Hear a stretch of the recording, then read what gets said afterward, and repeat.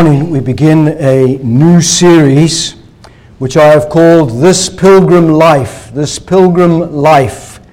And I want to consider with you the faithful Christian. The faithful Christian. So I have two verses. The first is found in Proverbs, the Old Testament, Proverbs chapter 20 and verse 6, and then we'll turn to 1 Corinthians chapter 4. So Proverbs chapter 20 and verse 6.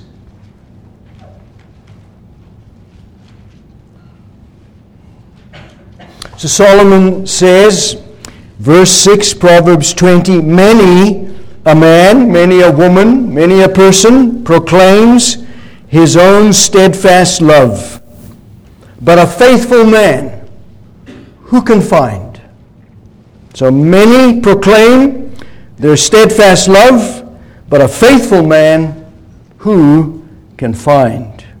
And then, if you go to 1 Corinthians chapter 4, in the New Testament, 1 Corinthians chapter 4, and just verse 2, 1 Corinthians chapter 4 and verse 2, the Apostle Paul writes, and he says, moreover, it is required of stewards or required of servants that they be found what? Faithful. It is required of servants that they be found faithful. Just one thing, faithful. This pilgrim life, the faithful Christian. Now let's pray together. Now, Father, thank you for your word. May the Holy Spirit guide us and help us as we consider together this great subject about our Christian life, what it means to be the faithful Christian. So we commend ourselves to you. We ask that we would understand more of Jesus and more of your word. It's in his name that we pray. Amen. I don't know if every one of you has read Pilgrim's Progress, but if you have read Pilgrim's Progress, you will know the story about this man, Christian, who has left the city of destruction because he believes that he is lost and he needs to find hope and salvation. And so he is pointed in a certain direction, as you know, to go, and of course, ultimately, he will come to the cross and so on. But in the journeys of Christian, that's his name, he meets up with this man who is called Faithful. And the two of them become best friends and very close companions. And they discover that both of them are from, originally, the city of destruction. They were both citizens of the same city. They didn't know each other. But Faithful was encouraged to take the journey as well because Christian had first left and gone on this pilgrimage to the celestial city. And Faithful, of course, joins him. And they meet up together on the journey. They're very different men. They have different personalities, different ideas, and yet they become very, very close together. Christian soon discovers that Faithful is a very loyal companion. That he's the kind of guy you want right with you when you're in trouble. Not only that, but he's a very gracious spirit. So his words and the way he speaks and he communicates are very tender. He's a very kind man. And so he is called the faithful man, the faithful Christian. Of course, when Christian and Faithful reach the world city, Vanity Fair, it is in that city that Faithful becomes the first martyr that you read about in Pilgrim's Progress. He gives his life for the gospel. He gives his life for Christ. And he did so because he just refused to submit to the false worship that was being proclaimed in Vanity Fair, which we, by the way, are surrounded by every day of our lives in this world.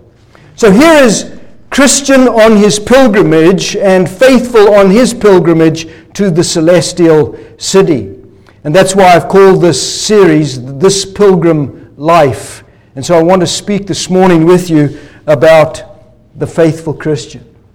Faithful in Pilgrim's Progress quite clearly fulfills what Jesus said to the church of Smyrna in Revelation chapter 2, "Be faithful unto death, and I will give you a crown of life." Or, as Jesus said about the church at Pergamum in chapter 2, "Antipas was my faithful witness who was killed among you." That's just the picture of the life of this man faithful in Pilgrim's Progress.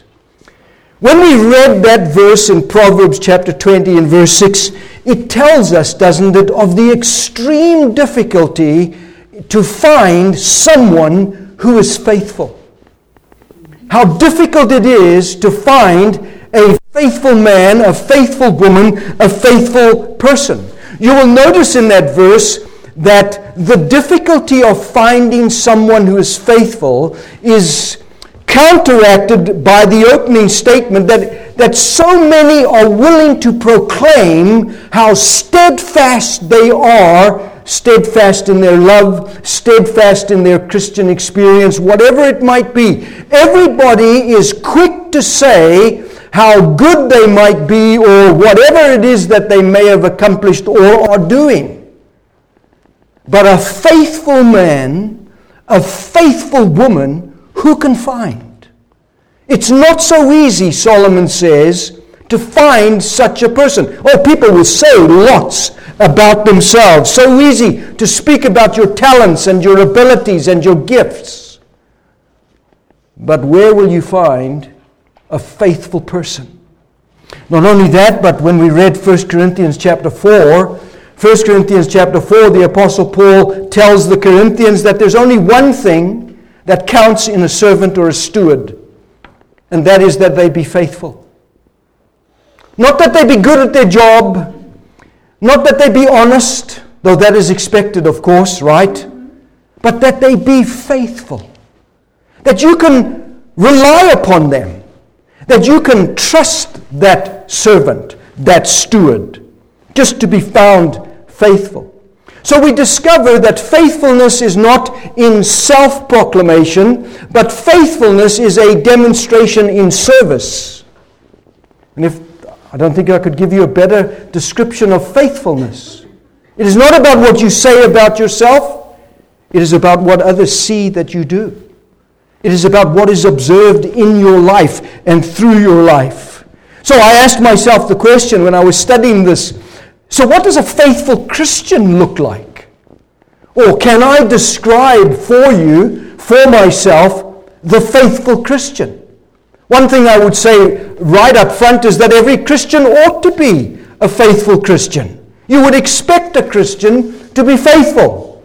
You know from their previous life that wasn't the case. But now that they have professed faith in the Lord Jesus Christ, you would expect such a person who says they're a Christian to demonstrate that they actually are a Christian. And there's no greater way, the Apostle Paul would say, to prove that than that every servant, every bond slave of Jesus Christ is proven by the one characteristic of being faithful. And Solomon tells us actually how difficult it is to find just such a person. And so I want to explore with you this morning this whole subject of the faithful Christian. I'm going to give you five areas in which we can be faithful. There are many, more than 5. But these are 5 that I want to give you this morning. First of all, the Christian should be faithful in his or her walk. In your walking. Faithful in his or her walking. Number 2, the Christian should be faithful in his or her working. Not just walk, but their work. Number 3, the Christian should be faithful in his or her words. What I say, my words. So my walk, my work, my words. Number 4, a Christian should be faithful in their waiting. In their waiting, or watching if you like. And number 5, a Christian should be faithful in their worship. In their worship. Now it's pretty simple, isn't it? 5 little words to help us. Walk, work, words, waiting, and worship. But we have to ask ourselves the question, What do we mean by faithful? What do I mean when I say and talk about the faithful Christian? So let's give a definition. The word faithful is an adjective, isn't it? The Greek word is pistos, which comes from the noun form pistis, which is faith. So we discern that somewhere in the definition of being faithful is this whole concept of belief and trust, right? So it is associated, faithfulness or faithful, with the faith or faith, believing, trusting. So to be faithful, if you were to ask me, can you say more about it? To be faithful is, number one, to be committed. To be committed. Number two, it is to be concerned. Number three, it is to be reliable. And number four, it is to be trustworthy. If you were to work for a company or own the company and you were entrusting someone to take your money, the money that the company's earned, to the bank for deposit, you would want to put it in the hands of a faithful person. By that we mean trustworthy, right? We mean reliable. They're not going to be like Judas Iscariot and dip their hands into the bag.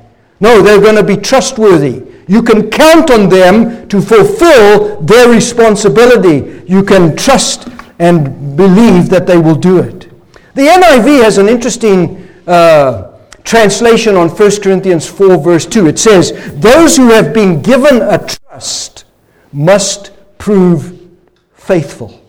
Those who have been given a position of trust must prove faithful. Those who have been put into Jesus Christ, a position of trust, must prove faithful. So, Jesus said in Luke 16, if you are faithful in little, you will be faithful in much. How true that is. If you're not faithful in little, who's ever going to trust you with much?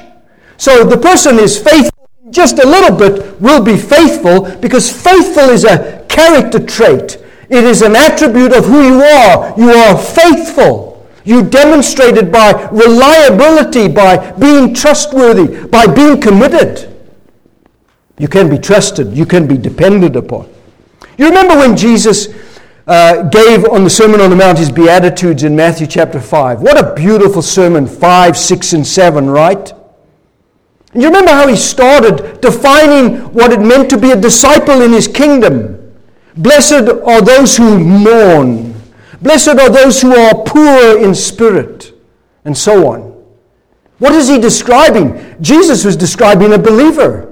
Jesus is describing a Christian. Jesus is describing a disciple. Jesus is not saying you ought to be like this. Jesus is saying a believer is like this. In fact, as far as God is concerned, what Jesus says is that we demonstrate that we belong to God by being poor in spirit, for theirs is the kingdom of heaven. Blessed are those who are pure, for they shall see God. So this is their natural, I shouldn't say natural, their character, right? Their characteristic. This is who the Christian is, Jesus says. This is the one who believes in me. They are like this. But then Jesus turns, doesn't he? From giving the description of our relationship to God, that this is what we're like, to saying what we're like in the world when he says, you are the salt of the earth, and you are the light of the world. That's the character of a Christian. That's what every Christian is like. And Jesus is not saying you ought to be like that, or perhaps try and work your way to be like that. No, every believer is like that. In fact, that's the fundamental difference under the gospel of what defines a Christian and what defines a non-Christian. The Christian is like this, Jesus says. The disciple is like this. And if you're not like that, you're not my disciple. You're not a believer, and so on. So the Christian is defined in the Bible as someone by Jesus who demonstrates these characteristics. This is what we are before God, and this is what we're like before the world, salt and light, and so on. You know this word faithful? You find it about 80 times in the Bible. The word faith, of course, is everywhere in the Bible. Belief, right? But the word faithful, being a faithful person, 80 times. In the biblical sense of using the word faithful, it is the opposite of being unfaithful. So we recognize immediately that whenever the Bible talks about someone who is unfaithful, it usually is characterizing someone who doesn't believe. And therefore, if that's true, the faithful Christian is obviously a believing person. Someone who believes, someone who has faith in the Lord Jesus Christ. I say to you this morning, that's just the starting point of being a faithful Christian. We start with belief. We start with being a Christian. If a Christian is to be faithful, it's because he's a Christian, because he believes, because he trusts, because he depends, and so on. I've discovered that there are many people who talk about their faith. You often hear people say, my faith is important to me. My faith is the most significant thing in my life. I would correct that immediately by saying, no, it's not your faith. It's your Savior. That's the most important thing. It's not your faith, it's your Savior, because I don't know about your faith. I don't know what you believe. You may say you believe the Bible and all of that, but when I talk to you, you may demonstrate that you don't believe the Bible. No, the most important thing is not my faith, but my Lord Jesus Christ. So when college students go away and you hear the stories about I lost my faith, did you lose your Savior? Did you lose your Savior? Because if you have the faith, you don't lose the Savior. So you never had the faith to begin with if you say, you went away to college and I lost my faith and I don't believe that stuff anymore. So my faith is really wrapped up ultimately in a person, the Lord Jesus Christ. So if I'm going to be faithful, it's because I believe in the Lord Jesus Christ, and my faithfulness is all associated with Him and in relation to Him. So my walking, my working, my words, my waiting and watching, my worship is all associated with Christ, all wrapped up in Christ. Now I know that the Bible talks to us about the faith, the most holy faith. What do we mean by the faith? We mean the body of truth that we believe, the body of truth that we confess. That's what we mean by the faith. But we also talk about having faith. And having faith is believing the faith, the body of truth, which is the gospel, which is all about the Lord Jesus Christ. So having faith, which obviously a faithful man in the biblical sense would have, a faithful woman, is actually believing and trusting and relying upon the Lord Jesus Christ as their Savior. So I discover then that the faithful Christian is somebody that you can depend upon, somebody that you can rely upon, somebody who, because you know them to be a believer, when you talk to them, you discover that their life is suffused and saturated by belief in Jesus Christ, in the gospel, in the good news. So that their behavior is reflective of the gospel and the mandates of the gospel. So that they do show that they are poor in spirit, that they mourn over their sinfulness, that they are pure, that they have changed, that something radical has happened. So, by definition, reliable, committed, trustworthy, dependable. But let me make a distinction, which I think is very important for all of us to understand, right? You can say you have faith. By that you might mean I am faithful. You can be someone who doesn't have faith, and therefore you're not faithful. We make the distinction between having faith, not having faith, believing and not believing. And it's important when I talk about the faithful Christian that I'm talking about the believing, obviously, person who is a Christian. We have examples in the Bible of those who are faithful. The very first one that we could say is faithful, God is faithful. That's what the Bible says. God is faithful. Not only God, but the Bible says Moses was faithful in my house, God says, as a servant. He was faithful. I could rely on Moses. The Bible tells us that David was faithful. And King Hezekiah was faithful. That phrase, faithful, is used of them. In the New Testament, the Apostle Paul often talks about Epaphras or Tychicus or Onesimus as faithful. And we even discover that Silas, the partner of the Apostle Paul, was also called faithful. So you can see how John Bunyan, when he thinks about faithful, is thinking about all these characters, wrapping them up in this one man who takes a journey to the celestial city on his pilgrimage to get to glory.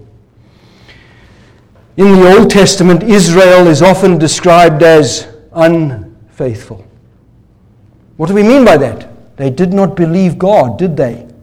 God promised them the land. God gave them the land. God spoke promises. God gave them His word. They didn't believe God. They didn't trust God. They were unfaithful. And you know, sometimes we struggle with that ourselves, right? Actually believing God, trusting sometimes. In Nehemiah, you remember Nehemiah, he served in Susa in the Persian Empire. He was the cupbearer, the wine taster for King Artaxerxes. And he was longing to hear a report about the city of Jerusalem, thousands of miles away. And then his brother came and brought him a report and said it's in a bad situation. The walls are fallen down, the gates are broken. And he was grieved by that, and he reminded himself of what Moses had said long ago when Moses said, because God said it to Moses, if you are unfaithful, I will scatter you among the peoples. And Nehemiah, like Daniel, will recognize that he was in exile, scattered from Israel because of the unbelief of the nation, which he confesses, right? Nehemiah chapter 9, Daniel chapter 9 as well. Don't you find it interesting that in the hometown of Jesus, that Jesus himself could not do many mighty works there because of their unbelief? His own people. He came to his own, and his own rejected him. They did not believe him. They did not trust upon him. And isn't the injunction of Scripture clear to us? In Hebrews chapter 3, take care then, brothers and sisters, lest there be in any of us, any of you, an evil, unbelieving heart, leading you to fall away from the living God. Take care. All right, so let's consider the Christian, the faithful Christian, in his walk this morning, first of all. The Christian life has often been called a walk. What is a walk? Well, a walk is somewhere where you're going. It's a pathway. It leads in a certain direction. Where is a Christian going? To the celestial city, right? We're on a path to home, to glory, to heaven. So it's going somewhere. To walk with God, then, is all about a relationship with God. It implies fellowship with God. Can two walk together unless they be agreed? Amos, the prophet, said. No, if we have fellowship with God, if we walk with God, it's because we're in relationship with God. Do you know the Bible talks about people who walked with God? Think of Enoch in chapter 5 of Genesis, verse 22, verse 24. The Bible says Enoch walked with God. And just go to the next chapter, Genesis chapter 6, and Noah walked with God. Or go to 1 Kings chapter 9, David walked with God. What does that mean? It means they had a fellowship with God that was so close, it's described as walking arm in arm, as it were, going in a direction together. You remember how Jesus pointed out to the many disciples who followed him in John chapter 6, who suddenly turned back and no longer walked with Jesus. It was too hard for them. And isn't the Christian life difficult? It is difficult. It is hard at times. There are pressures upon us. Pressures that sometimes you might want to walk out of the way. Like John Bunyan's pilgrim and went into the Slough of Despond. Took the wrong path. He took an easier path. Because isn't the way narrow and hard? And the gate is like that leads to eternal life. And few there be that are on that path, that are on that way, walking that way. Christians are called upon, Paul says, in Ephesians chapter 4 and Colossians chapter 1, to walk in a manner worthy of their calling. You're a Christian now, so walk as a Christian. Doesn't the first psalm, the very first psalm, introduce us to the right way and the wrong way? Blessed is the man who walks this way and not that way. Walks in the right way, the holy way, the godly way, who does not walk in the sinful way. And the psalmist asks the question, who dwells with God? In Psalm 15. And the answer is, he who walks blamelessly. Who walks with God in that way. Psalm 128, to fear the Lord is to walk in his ways. So when I talk about the Christian and his walk, I mean the life of a Christian that is with Christ. Fellowship with Jesus, fellowship with God. To walk in your own way, according to Isaiah the prophet, chapter 65, is to follow your own devices. And usually we follow our own devices because we think our own devices are better than God's way. Remember how the Apostle Paul, in writing to the Ephesians, he says to them in chapter 5, I want you to walk in love, and I want you to walk in light, and I want you to walk in wisdom. Walk with God in that kind of way, is what he is saying. Doesn't he urge the Ephesians also in chapter 4 that we must not walk in the way we once did, in the futility of our minds, having our understandings darkened? We now have the light. We must walk as children of the light, in the light. So I discover then, when I think about these themes about a Christian and his walk, that a faithful walk is, number one, consistent. What do I mean by consistent? I mean it is holy in the way. The Christian is committed to being holy in the way. A consistent walk. I discover, number two, that a faithful Christian is content. What do I mean by that? I mean he's happy in the way. Not just holy in the way, but he's happy in the way. He's content. A faithful Christian, thirdly, is a careful Christian. And I mean by that he is a humble Christian. He doesn't just proclaim his own self-worth, his own self-excellencies, his own steadfast love, like Proverbs 20 says. He doesn't do that. Because it's difficult to find a faithful man. Anybody can say good and wonderful things about their Christianity. But to be faithful in my walk, that is not an easy thing. But the Christian must pursue being consistent, being content, and being careful, to be holy, and to be happy, and to be humble in their walking with God. And the Bible teaches me that I must walk, as Paul says, in all humility, in all gentleness, in all patience, and in all love. Do you know why? Because that pleases the Lord, he says. And not only pleases the Lord, but it bears forth good fruit. And it deepens your knowledge of God. So if I'm filled with all humility and gentleness and patience and love, and I walk in that way, God is pleased. And I bear fruit in my Christian life. My knowledge is developed. You know, one of the things a holy walk does, a happy walk does, and a humble walk does, it gives you assurance. It builds your assurance up.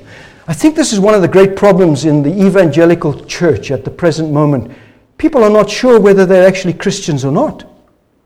Their assurance levels are low. Their assurance levels are low perhaps because they are too worldly, too careless, not consistent. And so they've got all these other things that crowd into their lives and crowd into their minds that cause them difficulties and affect their relationship with the Lord, their assurance with God. So we must be faithful in our walk. Number two, a Christian, a faithful Christian, is faithful in his work. What do we mean by work, right? By work we mean our responsibilities. We mean our obligations. We mean our duties. I mean, one thing I know about God is faithful in all of his work.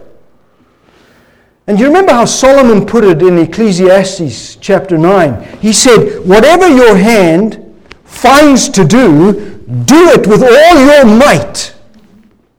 Do your work with all your might, he says. Now that agrees with the Apostle Paul, who says in Colossians chapter 3:23, whatever you do, work heartily as unto the Lord and not unto men.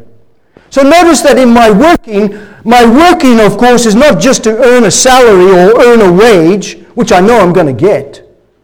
Sometimes, perhaps, whether I work hard or not, I know I'm going to get paid. No, what Paul is wanting us to understand is that our work is not just to earn a wage, but to please the Lord. In other words, I work for the glory of God. That's my first motivating factor when I go to my job or when I go to my work, whatever it is. Will I glorify God today in my work? Doesn't matter what kind of work it is, because all work is good. Comes from God. It's found in the garden before Adam fell. He was called to work. It's a good work. Jesus said, my food is to do the will, my work is to do the will of Him who sent me and to accomplish His work. So even the Lord Jesus Christ worked for the glory of the Father. So when you think about work as a Christian, think about it in this way. It is a spiritual matter, not a secular matter. It is first of all fundamentally a spiritual thing between you and God. That you are accountable to God for your working and for your work. Because God gave you the work. Therefore work for His glory, right? So it's spiritual unto the Lord. It's not secular for myself. I get the benefits, yes, but only if I direct it to the Lord and His glory. So I discover then two principles. Number one, the Christian must work with, number one, all diligence. Diligence. I mean, what is diligence, right? It's not being sidetracked. It's not taking a break here and there all the time. No, with all diligence. I mean, isn't that what Paul said at the end of that glorious chapter on resurrection in 1 Corinthians 15? That we should always be abounding in the work of the Lord. Think about that. Not just to ministers or preachers or missionaries, but to every Christian, to always be abounding in the work of the Lord. So I must work with all diligence. Number two, I must work with all deliberation. Now what do I mean by that? Do it with all your might, with all your strength. I mean, am I not supposed to love God like that? To love God in this particular way with all my might, with all my strength, with all my soul, with all my mind, to love Him, to think on Him. And this, of course, by being diligent and being deliberate in my work is an antidote to being lazy, to being carefree, to being casual. Because whoever is slack in his work is a brother to one who destroys. Proverbs chapter 18. I mean, what did Adam do in the garden right after God had created him? He worked. He's got to name all these animals, right? It's a lot of work. He worked. He tended the garden. There he is. Because you see, all work, no matter what job you do, is ultimately a calling and a responsibility to God. God worked. The Bible says He will render to every man according to his work. So let us be faithful in our work, because to be faithful in my work is to be responsible towards God. To be faithful in my walk is to be in relationship with God. So because of my relationship with God, I have a responsibility towards God. I walk and I work. And that's the faithful Christian.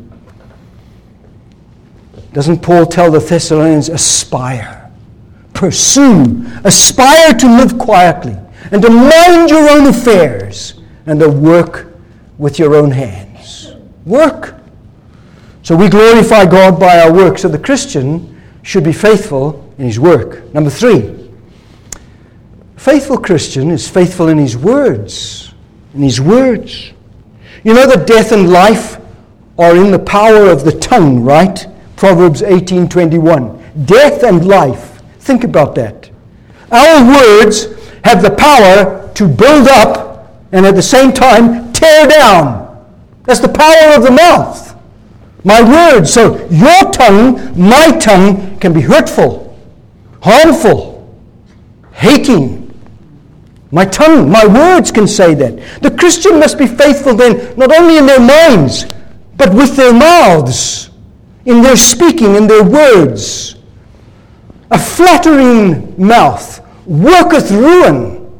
Proverbs 26:28. A lying tongue hates its victims. And doesn't the mouth of fools pour out folly? Folly upon folly upon folly. Proverbs 15. Or read the New Testament. Read James chapter 3 about the tongue. Not a very pleasant description about the tongue, right? The tongue, he says, is boastful. The tongue is arrogant. The tongue, he says, is like a fire. It's a restless evil. It's a deadly poison. Think how quickly words come onto your tongue from your mind and slip out. You can't grab them back. They're out there, and that's it. How easily we can bring ruin through what we say, right? In fact, James says, on the one hand, we bless God as our Father, and then on the other hand, we curse man. So on the one hand, we speak nice things about God, and the next thing we speak hateful things about our fellow neighbors. I have to continually, and I think you do too, you have to continually ask the Lord to purify your mouth, to cleanse your conversation. So don't be given to exaggeration, but always be committed to edification. Exaggeration, you know what that is?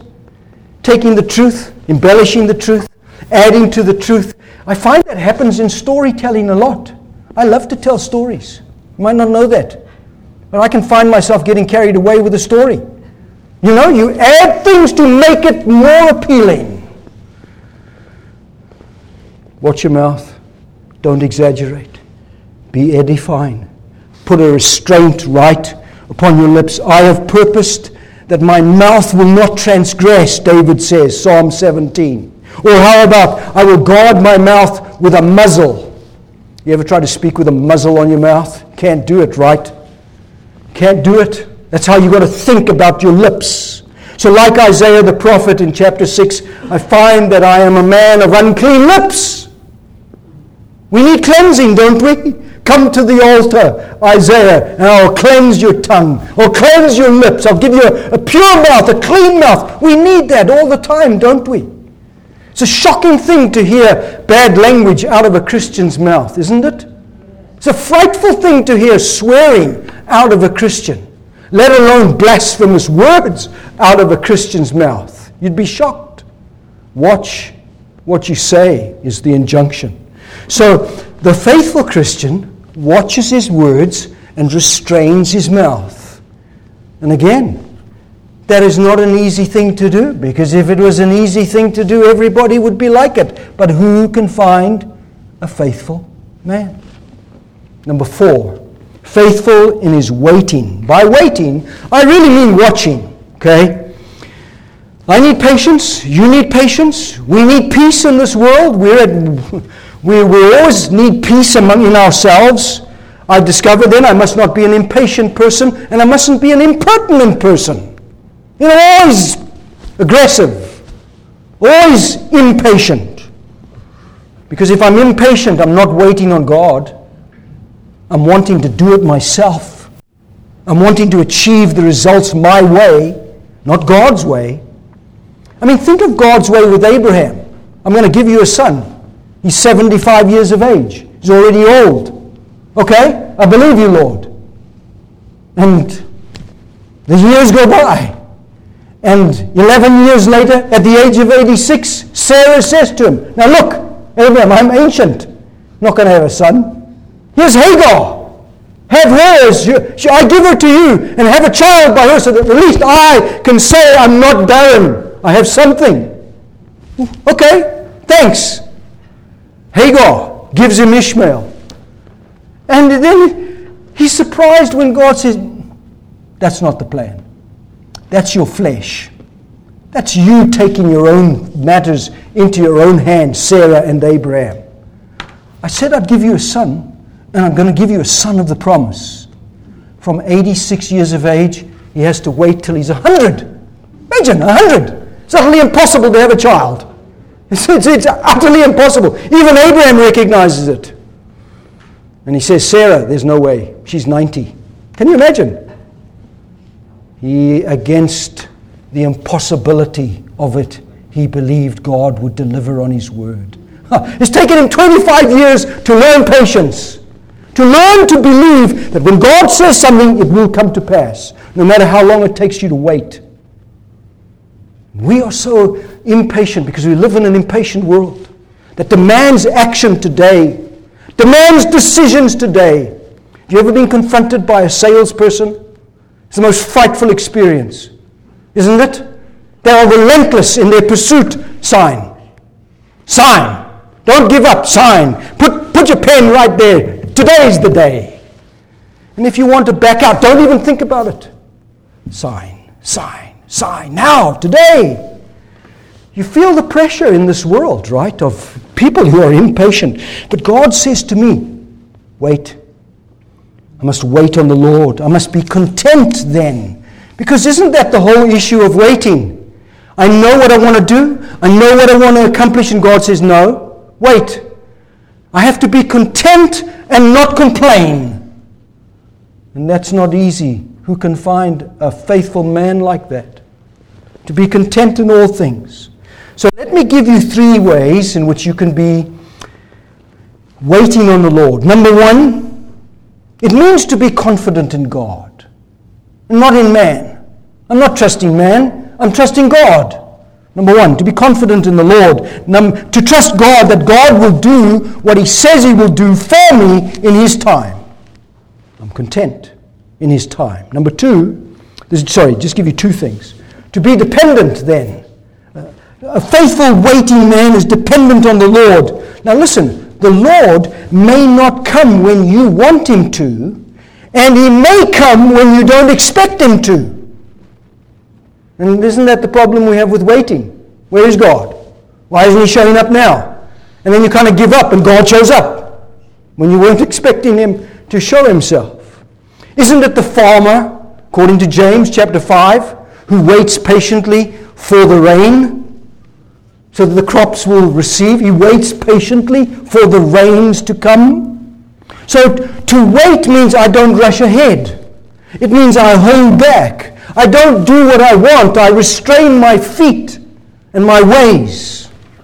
You remember how King Saul in 1 Samuel 13 at Gilgal was waiting for Samuel and waiting and waiting.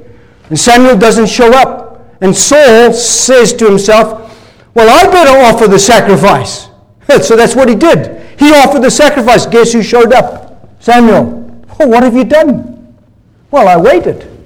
And you didn't come. So I thought I better do that which is right. Samuel says, you've acted foolishly. Do you know what the consequence of King Saul not waiting was? He lost his kingdom. Lost his kingdom. The kingdom is removed from you, Saul. God would have given it to you forever if you had believed him. He didn't believe God. He didn't wait for the Lord. David says, lead me in your truth and teach me, for you are the God of my salvation. For you I wait all the day long. I wait for God. I wait for the Lord because the Lord is my hope. Not only that, but my soul waits for the Lord more than watchmen for the morning. Psalm 130, verse 6. Now listen, dear brother and sister, we live in a hectic world. We live in a rushing world. We live in a chaotic world. And waiting is all about time. Patience. We are waiting for the blessed hope, the coming again of the Lord Jesus Christ. We are waiting. How are you waiting? Content? Or where is God? Where is God? Why hasn't Jesus come? May I suggest to you that the importance of being a faithful man or woman with regard to waiting and watching has to do with how you fight sin? Because waiting and watching deals with temptation. Remember what Jesus said to those disciples in Gethsemane? Watch and pray, lest you enter into temptation. The spirit is willing, but the flesh is what? Weak. Weak. Wasn't it Simon Peter who had just previously said, not too long before Jesus said to him, watch and pray, who had said, I will never fall away. Though all of these other disciples leave you, Jesus, I will never do that. Watch and pray, Simon Peter. Spirit is willing, flesh is weak. So if I'm going to face sin and deal with temptation, let me be watchful. Let me be watchful. So a Christian must be faithful in their waiting and watching. Number 5. Surely it is expected of any Christian that they be faithful in worship. In worship, right? So what is worship? I mean, you're here this morning to worship. What is worship? How do you define worship? If I were to ask you one-on-one, how do you define worship? Or maybe another question, how do you practice worship? I mean, you might be able to define it, but do you practice it, right? Thomas Carlyle, the Scottish essayist, he said that worship is transcendent wonder. And I'm not sure what he meant by that. Okay? Because I don't think he's a believer. Transcendent wonder. Well, I could look at a flower, a beautiful rose, and say, that's just transcendently wonderful. No. It's more than that even, isn't it? Transcendent wonder. Worship is true adoration and contemplation. In fact, worship is not part of the Christian's life. It is the Christian's life. It's not an addendum Sunday to your life. No, worship is the Christian life. Today, tomorrow, Tuesday, Wednesday, and through the rest of the week. But when we gather together like this and we worship, what we are simply saying by worship is that we ascribe to God the value that we place on God, His worthship. What value do you place on God this morning?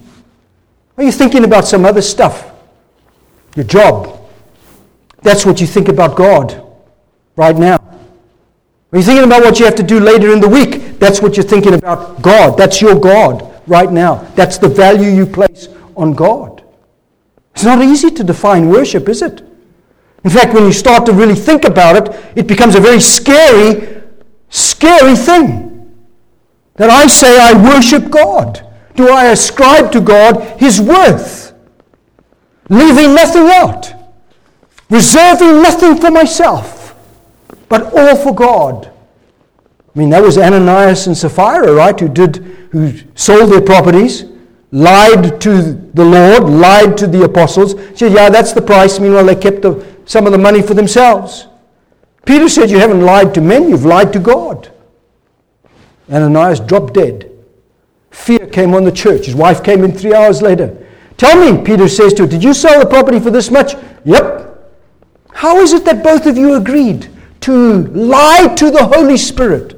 The feet of the young men who carried your husband out are ready to carry you out. Boop. Down dead she went. Great fear came on the church. Look at us. Look at us today in our churches. Look at our worship.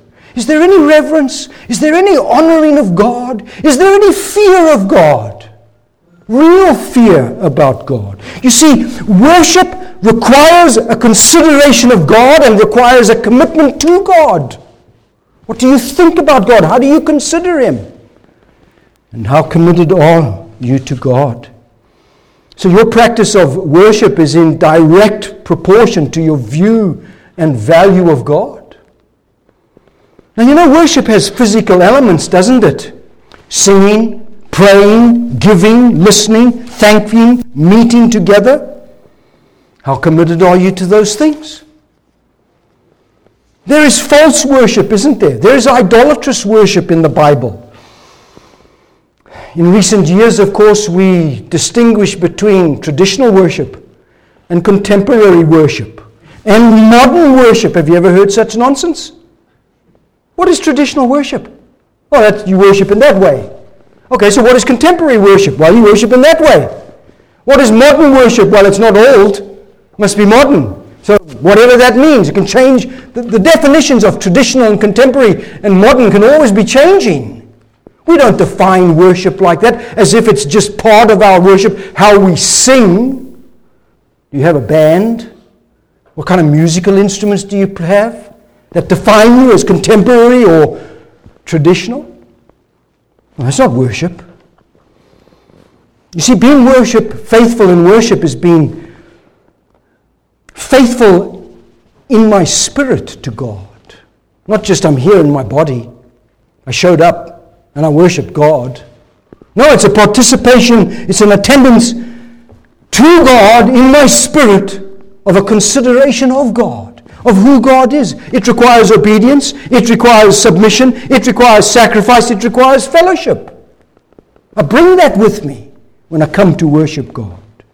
Doesn't the psalmist tell us that we're to worship God in the beauty or the splendor of holiness? Notice the beauty and splendor of what? Holiness. The holiness of God. So, dear congregation, you want to be a faithful Christian? Because I do. So I want to be faithful in my walk, I want to be faithful in my work, and I want to be faithful in my words, and I want to be faithful in my watching, my waiting, and I want to be faithful in my worship. So let me give you 5 words associated with each of those to help you. If I must look to my walk, what does that mean? I must be careful where I go, where I walk. What direction am I going in? Be careful. Number 2, if I am to look to my work, I must be consistent. I must commit myself wholeheartedly to work. Number 3, if I look to my words, let me be considerate in what I say. Considerate. And if I look to my waiting and watching, let me be content to wait, patience before the Lord. And if I look to my worship, let me be always communing with Christ. Let me draw aside from the world and fixate on the beauties of the Lord Jesus Christ, so that I bring those beauties with me. As a congregation together, we come together, and the expressions of our heart is overflowing in praise and in adoration as we worship God. That to me is just a little bit of what a faithful Christian is like. To be like Christian as the friend of, to be like faithful, the friend of Christian in Pilgrim's Progress. To slay the enemy, to be watching and waiting, to say the right words at the right time. That's the faithful Christian. Let's be faithful. Let's pray together. Our Father in heaven, thank you for your word that you've given to us. Help each one of us this morning to be faithful. We know that we cannot even begin to be faithful unless we know the faith and are in the faith, which is to be in Christ, united to Jesus, believing in Him for salvation. So we pray that each one of us this morning may repent of our sin, may turn from our sins, and lay them upon Jesus, the sacrifice for our sins, and believe in Him. And let us walk, gracious God, in these things that we've talked about this morning, so that we might demonstrate and prove among ourselves that we are faithful believers in the Lord Jesus Christ. So change us and help us, we pray, to be this kind of Christian. Make us faithful, we pray. We ask all of these things with thanksgiving in Jesus' name. Amen.